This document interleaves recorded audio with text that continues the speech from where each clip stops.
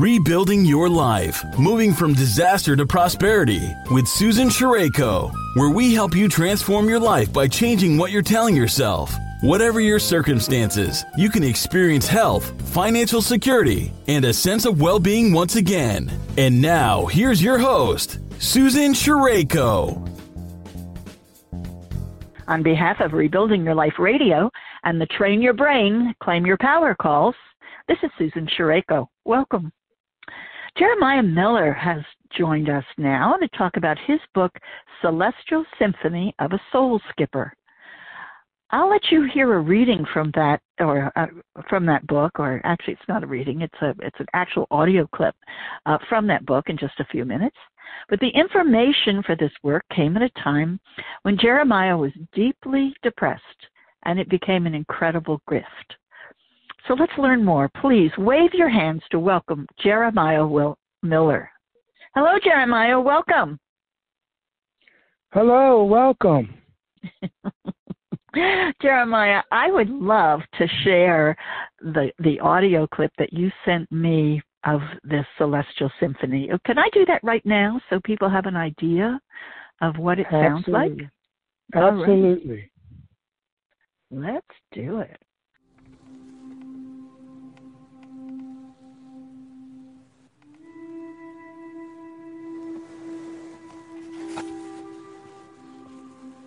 Hello, this is Jeremiah Miller, author of the Celestial Symphony of the Soul Skipper, reading the poem, the prophetic poem, the Celestial Symphony.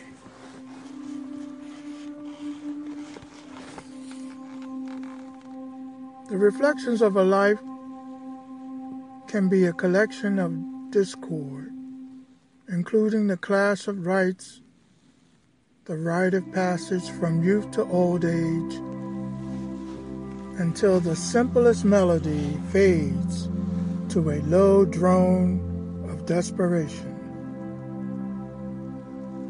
It was at that moment in my life, on March 9th, year 2000, that discord, depression, and hopelessness surrounded my soul. And that darkest night of the soul, I sat in the darkness of my room and played a CD of soft music and reached out to God.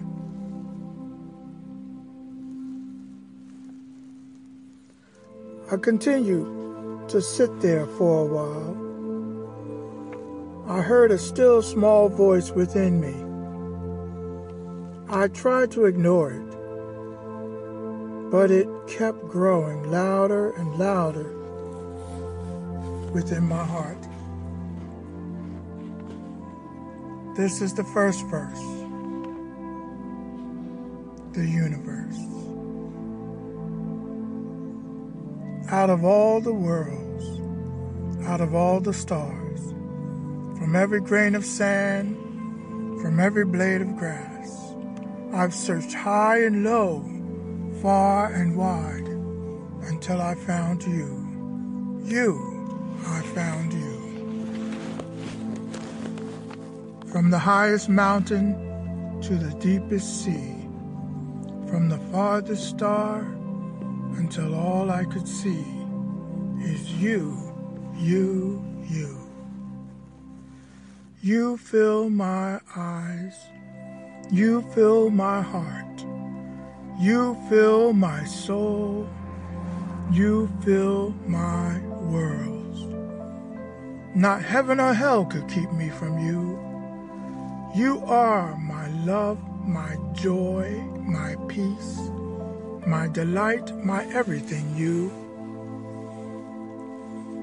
What world, what threat of a king or thorny crown or jeering crowd, or suspended cross between fear and doubt, life and death.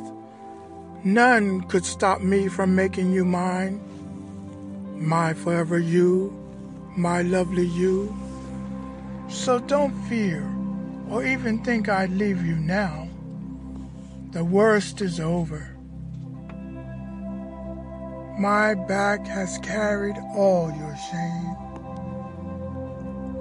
I alone took the blame. And now my love is that flame burning forever through the darkest night of your soul,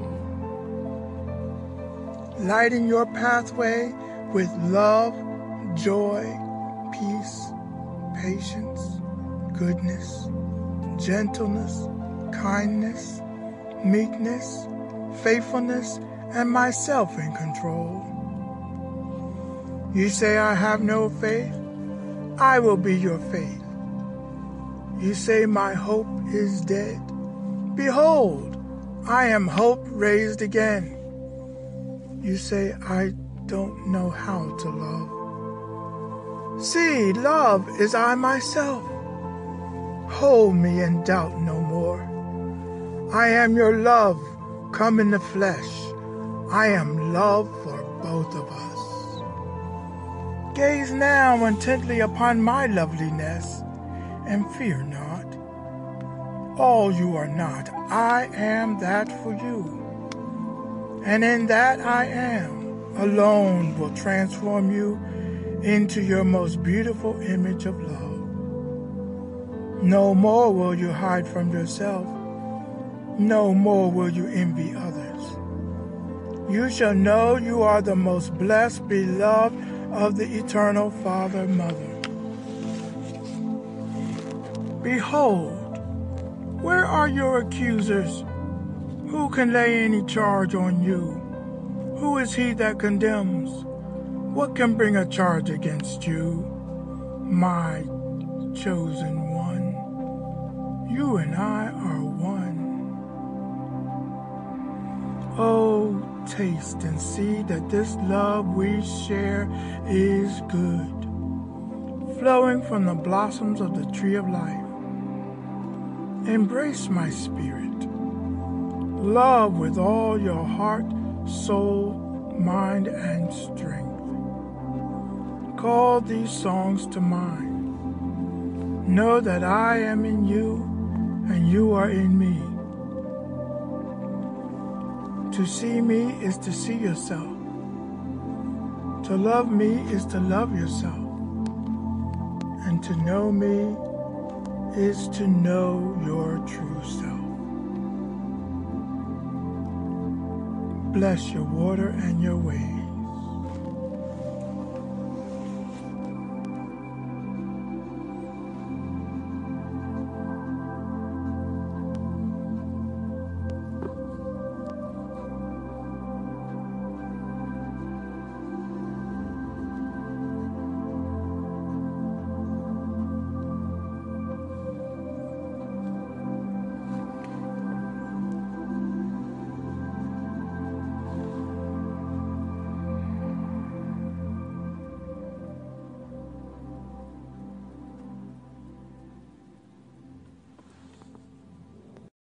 Oh, that is so beautiful. Oh, This is thank such. you. This is such an incredible clip. I just love it. So thank you very much for sharing it with us, Jeremiah. Thank you. It is such a spiritual piece and just pulls you along in its drama. What was your religious background? Because this doesn't reflect what I normally think of. So what was it? I at the age of 15, I joined a church in Germantown. And at that moment, I experienced such a great, overwhelming sense of love that all I could do was cry. And I felt that all the lights came on in my heart. And I acknowledged Jesus Christ as my Lord and Savior. And I continued to follow the Christian Orthodox teachings of Christ. Now, for my benefit, could you explain what you how you define Orthodox Christianity? Well, I think the first tenet of Orthodox Christianity is that the Bible is the Word of God. Mm-hmm. And that Jesus is the Son of God. And the church is the body of Christ in the world. And belief in Jesus is by faith and by the grace of God. There are many other components of orthodoxy, such as the church having the authority over what is and what is not of God. And it has changed down through the years, from Roman Catholicism all the way down to the latest, I guess, ordination of a church in the world. Well, because there's many. Right, there are many, but it is, what I find interesting is what you just said about the church being, the Roman Catholic version being the final authority on what would be included in the Bible. And, yes. And your personal discovery along that line is that there were many books that were excluded, and yet there are Bible versions that include them. I think you reminded me the Bibles that have the Apocrypha in them include a great many of these versions. Yes. Yes. What was it that? How did you discover that? What was your where did you find them? What was your process there? I had began to go to the Philadelphia Community College, mm-hmm. and I wanted to do a report on the foundation of the New Testament, how it came about. So as a student at Philadelphia Community College, I had access to the University of Pennsylvania. Mm-hmm. And I spent the summer, I would say 1976, poring over different books concerning the origin of the New Testament. And what I found was that the New Testament was a culmination of books that were books that the Emperor Constantine had authorized as the New Testament. He excluded all the other books of the New Testament, which were many. And in 1945, they were found. It's called the Nag Hammadi scriptures. And they were found in a cave in Egypt, near Egypt, and by a shepherd. And they were rescued.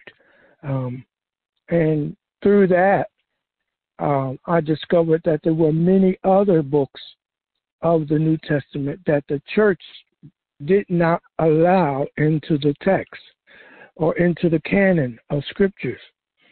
So that opened a whole new door for me to understand that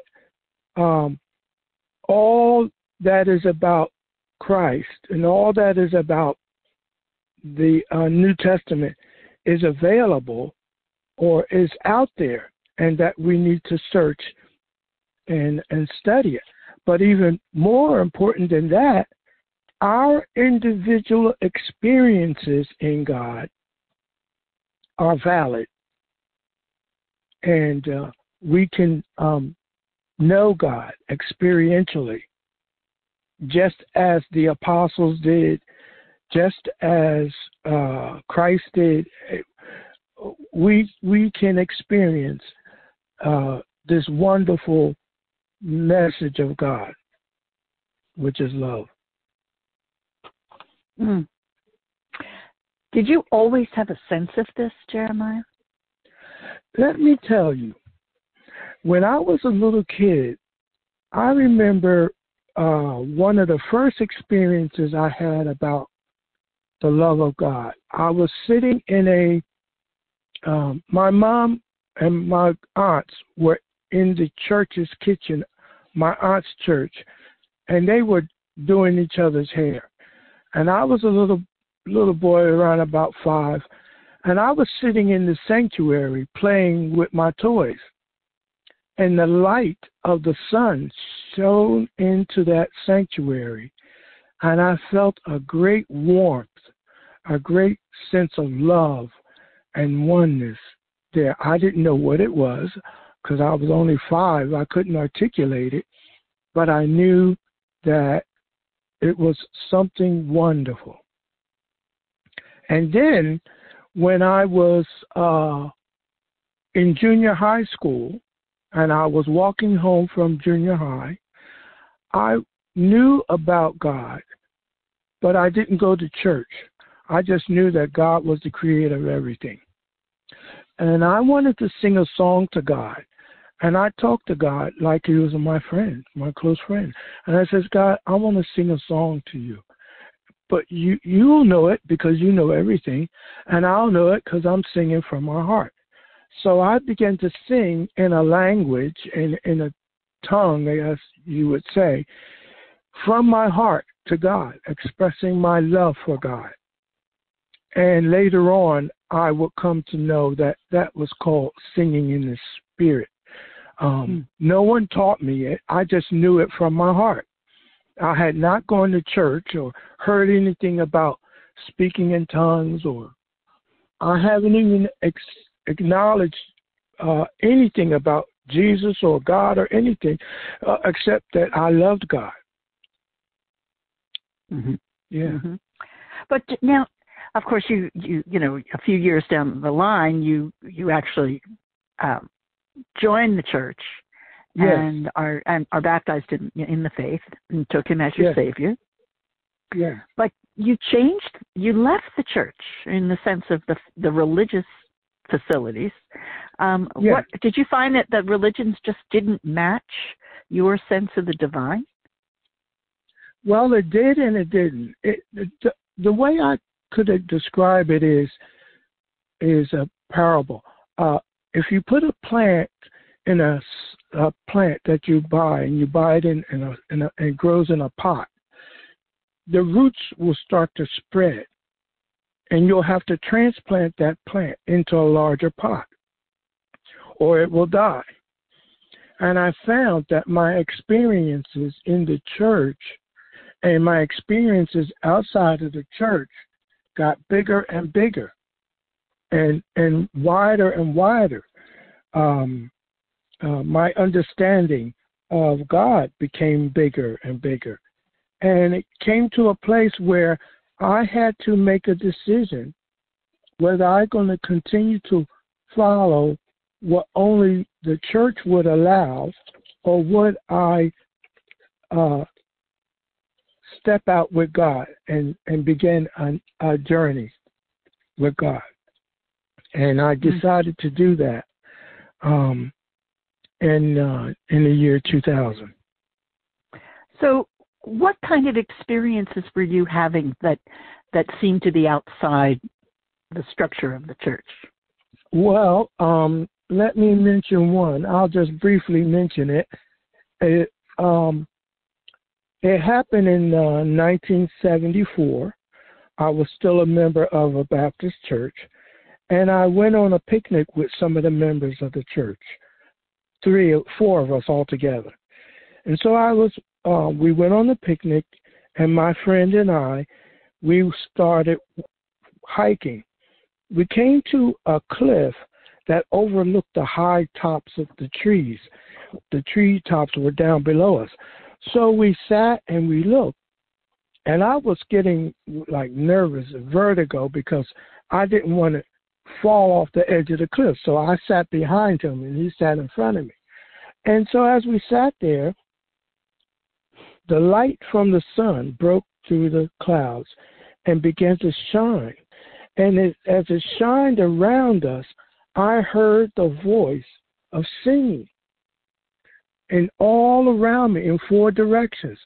And I began to was enveloped in the light and the sound of great love. And that went on for about 30 seconds. And then the sun went behind the clouds. And I said to my friend, did you see that? Did you hear that?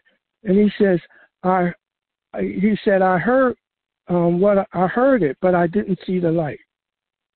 So we hit this in our hearts. And I says, oh boy, they never taught me this in Bible school. And then we talked, a week ago or so, and you told me about this story of falling in the street, which was really an odd experience. Yeah, this happened later on that year in June of 1974. It's in my book. It's called Fender in My Face. And it was a graduation time at the high school I was going to, Northeast High. And my 2 friends and I were running for the bus. And we still had on our practice shoes for the graduation. They ran ahead of me. And I ran across, and I slipped and fell in the middle of the street. And as I slipped and fell in the middle of the street, a 1964 Mercury car was running a red light. And it ran, and it came right to my face, so much that I saw my reflection of my face in the front bumper. And then a few seconds later, I saw my face in the tail bumper. And this was all moving like in slow motion, like it was a motion picture, and everything was slowed down. And the car, we went through each other. And I was like, it's just so astounding. So my friend standing on the corner holding the bus for me said, how did you do that? How did you do that? So I gathered up my books and my Bible, and I just got on the bus with them. I says, well, God must have sent his angels to protect me, he says, and that God will give his angels to charge over you, to watch over you.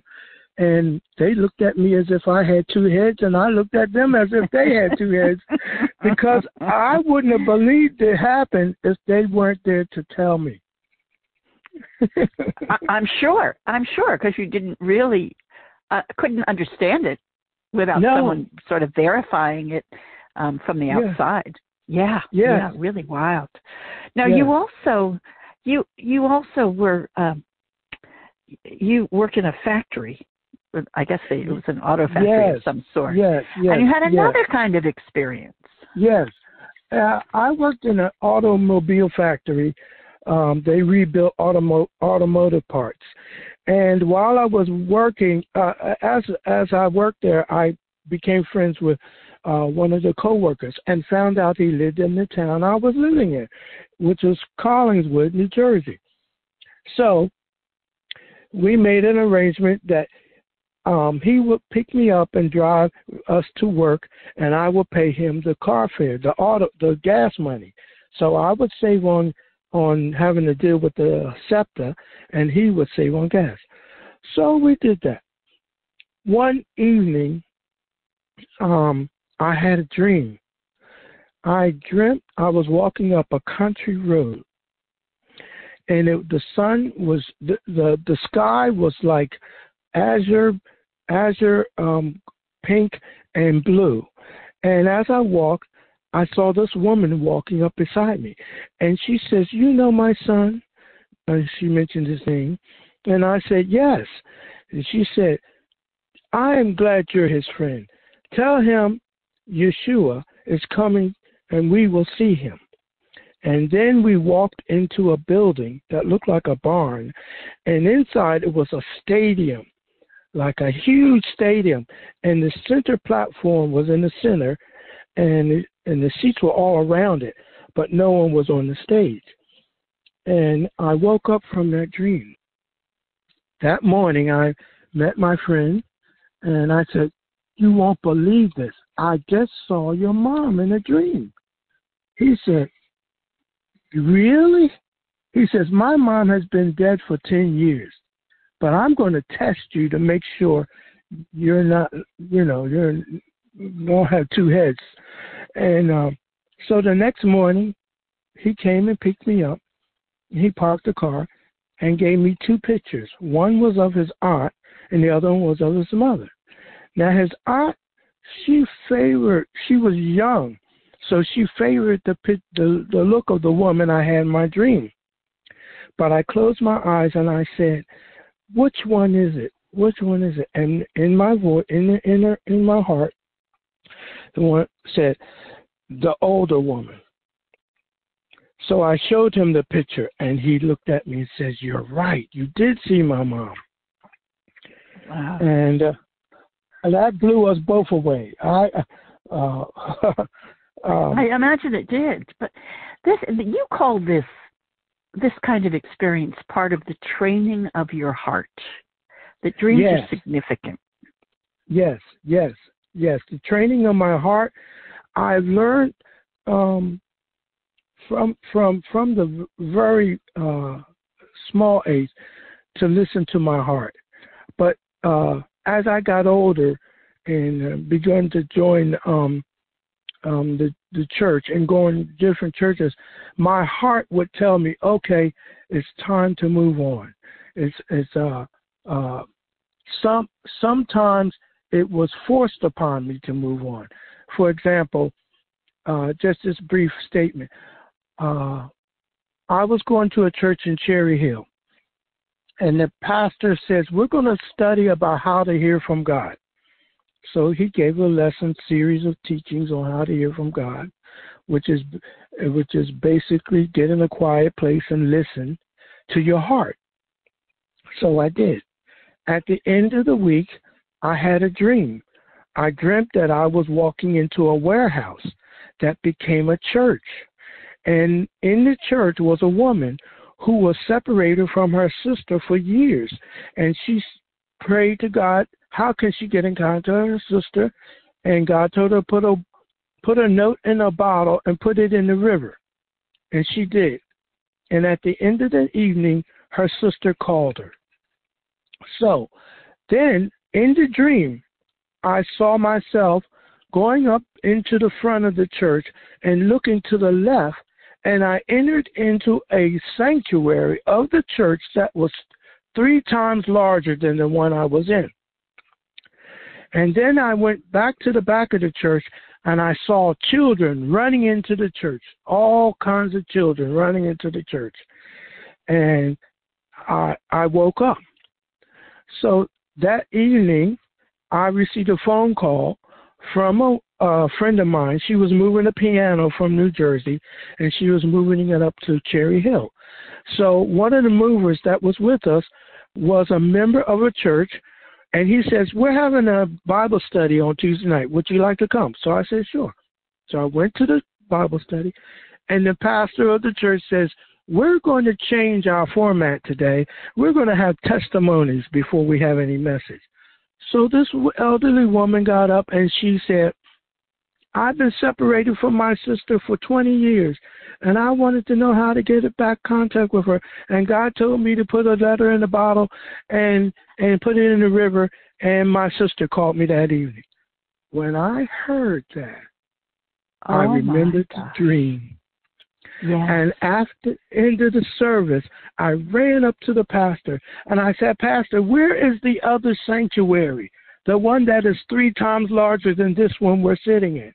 And he says, "How do you know about that? I just talked with my elders just a few days ago about us expanding this sanctuary, and it's beyond this wall." And I said, "Yes, it's beyond that wall, and it will be built, and many children will come into this church." So, isn't that amazing? Now listen to this. I went back to the church in Cherry Hill and told him all the events that happened, on how he had taught a wonderful lesson on how to hear from God. And when I told him the dream and told him the events of how I saw another church and how they expanded, he was so upset, he excommunicated me from the church. Really? Wow. And forbidden me from telling anybody. Isn't that just amazing? Wow. I was so upset. I was so upset, but God comforted my heart and says, "Follow me. We're on a journey." And that's how it has been from year to year to year until God says, "All right, journey." Yeah. Your training time is over. All these churches have been experiences for you, and now it's time for you to step out. Right. Well, where did you get your first idea for, or when did the first idea come for Soul Skipper? Well, it came when I was sitting in my room, deeply depressed. Hello? Yes. Okay.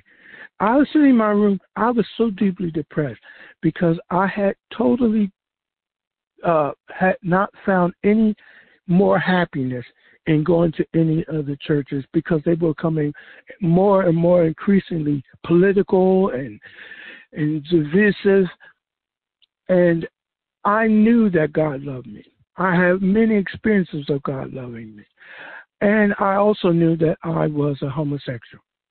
And I knew that many people taught that God didn't like homosexuals, God hated homosexuals, we're going to go to hell and so forth.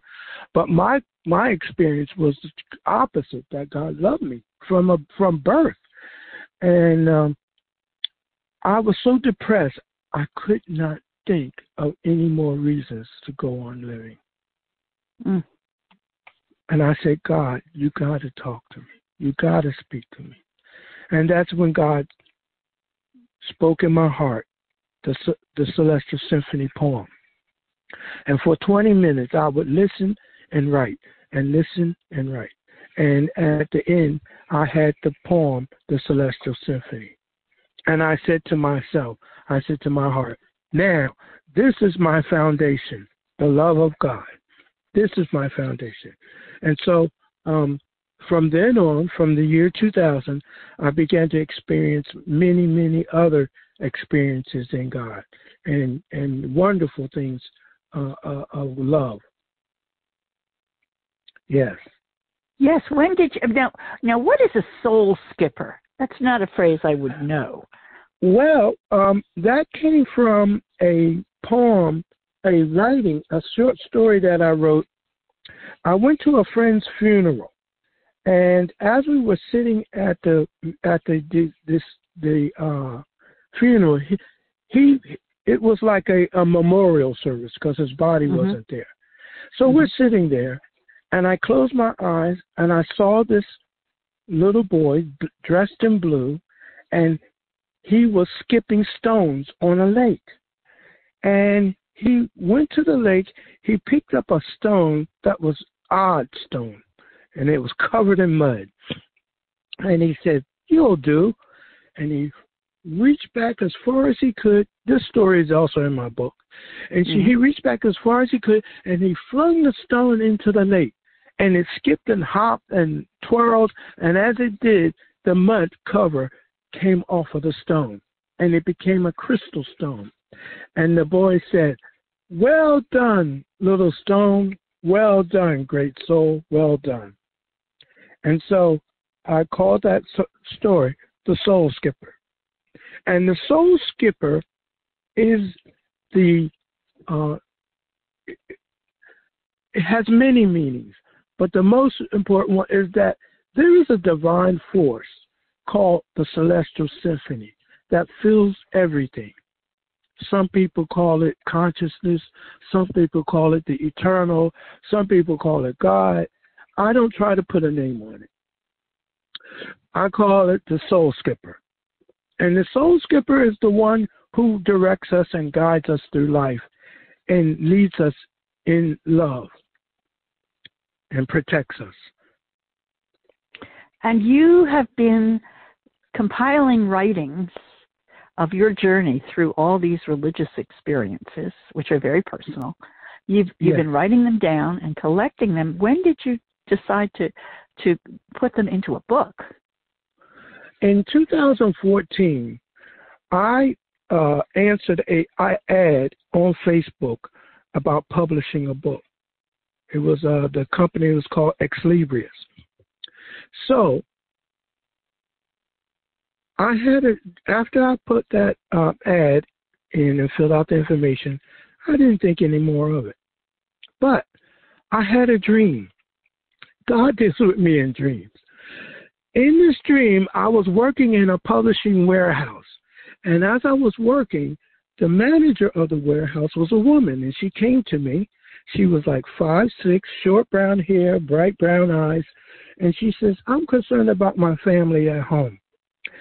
And I says, "Well, would you like to pray?"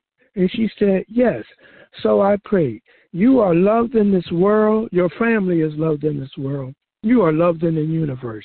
And if you were the only imperfect thing in the universe, I will give up all the perfection of the universe just to have you." And with that, I woke up from the dream. 20 minutes later, I get a phone call from Ex Libris representative, and we began to talk about my book. "What would you like to name it?" I said, "The Soul Skipper." And we talked and we hit it off. And I had strong feeling to ask him, how is his mom? I said, "So how is your mom doing?" He says, "My mom has been dead for 10 years. And I gave him a description of the woman I just dreamt about in my dream. He said, "That is the very description of my mother." Wow. And I was overwhelmed. I imagine you were. I says, "Well, we're going to have this." So I told him about the Soul Skipper and how I received dreams and stuff. And he says, "Well, we can call the book The Celestial Symphony of the Soul Skipper." Fantastic. Yeah. And so it is, right? Yeah. Now you also, while we were talking, talk to me about a sculpture that's housed in the Philadelphia Art Museum that has been really involved in. I'm working on. Yes. It's been a source of guidance. Yeah. Can you tell us? Yes. Tell us more about it. Well, the artist is Marcel Duchamp. In 1915, he began to work on a sculpture plus painting. It's plate of glass. He painted on it with lead and dust and oils, and it's all on the glass. And there's several items. It's called the large glass. And as a guard, I was assigned to that gallery to watch over it so nobody would touch it or fall into it or whatever. And as I would day to day reflect on it, information came to me, to my heart. And like I say, I always listen to my heart, and I would write it down. And the large glass, Marcel Duchamp called it the bride being stripped bare by her bachelors, even. And many have described the large glass as showing the tension between the men and women and the tension between the natural world and the industrial world, that this work was done in the beginning of the Industrial Revolution. And he finished this work in 1923. So as I sat there, I heard in my heart, this is about the spiritual and the natural. The spiritual is where your imagination is, where your creativity in your mind is, and where your muse is. And the bride represents that. And the bachelors is you seeking to bring about the physical manifestation of your dream, your vision, your desire. And on this work, there are 9 mannequins, and they represent the identification of a person, how that when they're born into this world, their parents give them ID, their teachers tell them they should be this, their preachers tell them they should be this, but they must make a decision in their own lives what they want to be. And that's where the crossbars are in this work. And the crossbars, above the crossbars are 7 filters. And the 7 filters represents discernment. You must discern for yourself what is true for you and what is not. And underneath those filters is a work which Marcel Duchamp drew called the chocolate grinder. And the chocolate grinder represents passion. And as you passionately pursue your dream, your desires for your life, your bride, it becomes witnesses. It witnesses in your heart. And then Marcel Duchamp put these 4 different symbols that look like a focus of a camera. And they spoke to me of the hidden witness of the heart, how your heart witnesses to you what you are to be and what you are to pursue. And as you pursue it, you enter out into the courtyard of life.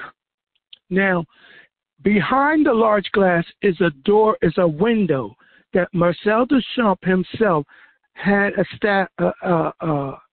established, so that when you look through the large glass, you don't see a wall, you see a window into the courtyard of the art museum. And in that courtyard is a fountain. And that fountain represents a fountain of life. To me, that's what I call it, the fountain of life. So I'm writing a book on it called Looking at Life Through the Large Glass. Ah, wonderful. Wonderful. I imagine that's going to be a wonderful book. I can't wait to find out. When do you think it'll be written? Well, the anniversary of the large glass is 2023. Mm-hmm. Okay. So I'm working on it this year to publish it, and so it'll be published in 2023. Marvelous. Oh, that sounds wonderful. I wish you the best on that one. So let's get thank back. you. Yes. Let's get back to the Soul Skipper. Yes. Where have you marketed the book? To tell you the truth, this is the first marketing project I've ever been part of. Okay. Mm-hmm. I've done, other than me telling friends about it and one-on-one marketing it that way. Right. And where is it available? Well, it's available on Amazon, Tenet Books, eBay, booksapple.com, it's Exlibrius. There's several, overdrive.com, kindleebooks.com. Yes. Oh, so it's around. It's definitely available. Yes, it is. Perfect. And do you have a message for our listeners, Jeremiah? Yes. My message is that God loves you, and God lives in your heart. Yeshua said, do not look for here and there in the mountains, in the sea, and all over, for God lives in your heart. The kingdom of God is within. And that is my message, that God lives in you, and God loves you, and wants to be intimately involved in your life. And the spirit of my book has 4 tenets: love one another, joy, enjoy life, peace abides, and be patient. Be patient with yourself and be patient with people around you, because not everybody has the same understanding that you have. Those are 4 good tenets to live by. Yes. Well, Jeremiah, we're about to close out this interview. Do you have a phrase that I've heard you say several times that you use it to close your emails, you use it to close out conversations. Bless your water and your ways. Can you explain the meaning of that phrase? Well, it is simple and it is profound. The simple is we are made of almost all water in our bodies. So when I say bless your water, I mean bless your being. May your whole being be blessed, be full of love. And bless your ways is how you live your life. Let your life reflect that love throughout your whole life. The profound is that water, physical water, records thoughts, memory, and that scientists are studying this phenomenon about water. And another profound thing is that wherever there is water, there is life.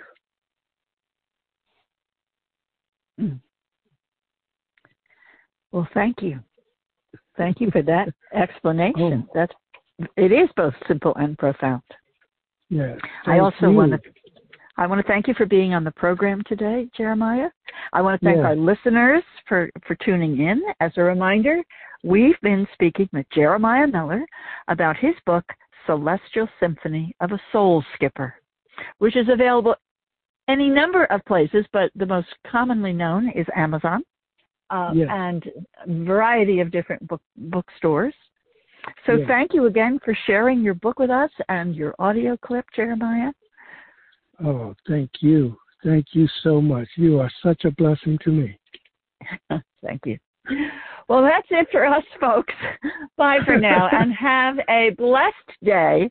As Jeremiah would say, bless your waters and your ways. Yeah. Bye-bye. Okay. Bye now. Bye-bye.